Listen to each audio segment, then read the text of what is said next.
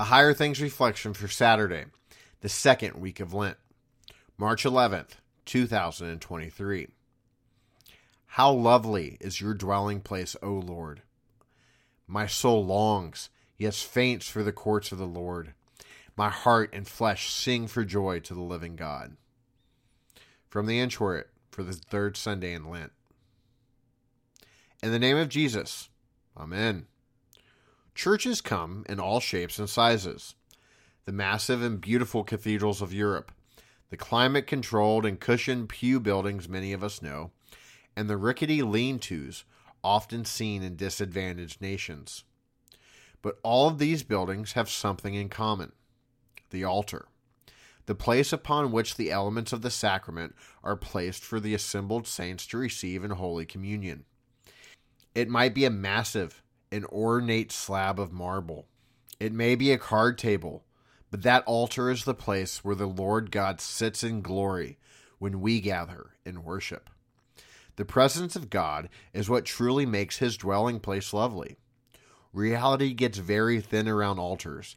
Eternity begins to bleed through into our world around those places where God sits. You see it happen to Isaiah in the temple. Zechariah has a close call too. No, there is no Ark of the Covenant in the Holy of Holies at your church, or any church on earth, but the altar functions in the same way. It is the mercy seat, the place where our eternal God sits to bestow His gifts upon us. And when the Lord God is present among us, He doesn't come alone. We proclaim it every time we celebrate the sacrament. Therefore, with angels and archangels and all the company of heaven, we laud and magnify your glorious name. The indescribable beauty that is the eternal throne room of God shines into our world in a mystical way as Jesus is physically present in the sacrament. You can joyfully sing in a cavernous building, in the room of a nursing home, around a kitchen table, or in your own pew, because God Himself is present there for you. Tomorrow, when you walk into your church, look closely at the altar and take note of what makes it special: the wood or stone, the fabrics or candlesticks that adorn it, the flowers that bring it color, the Bible resting upon it. All of those things are there to remind us of God's presence. But the biggest and most glorious clue is the communionware set there ready for you to receive from the ever-present God of salvation, Jesus, given for you. It is lovely indeed.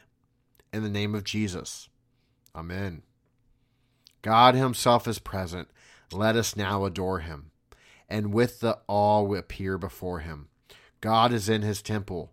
All within keep silence. Humbly kneel in deepest reverence. He alone, His throne, is our God and Savior. Praise His name forever. LSB 907, verse 1. I thank Thee, my heavenly Father, through Jesus Christ, Thy dear Son, that Thou hast kept me this night from all harm and danger. And I pray Thee to keep me this day also from sin and all evil, that all my doings in life may please Thee. For into Thy hands I commend myself, my body and soul, and all things. Let Thy holy angel be with me, that the wicked foe may have no power over me. Amen. Our Father, who art in heaven, hallowed be Thy name. Thy kingdom come, Thy will be done, on earth as it is in heaven. Give us this day our daily bread, and forgive us our trespasses, as we forgive those who trespass against us. And lead us not into temptation, but deliver us from evil. For Thine is the kingdom, and the power, and the glory, forever and ever. Amen. I believe in God, the Father Almighty, maker of heaven and earth, and in Jesus Christ, His only Son, our Lord, who was conceived by the Holy Spirit, born of the Virgin Mary, suffered under Pontius Pilate, was crucified, died, and was buried.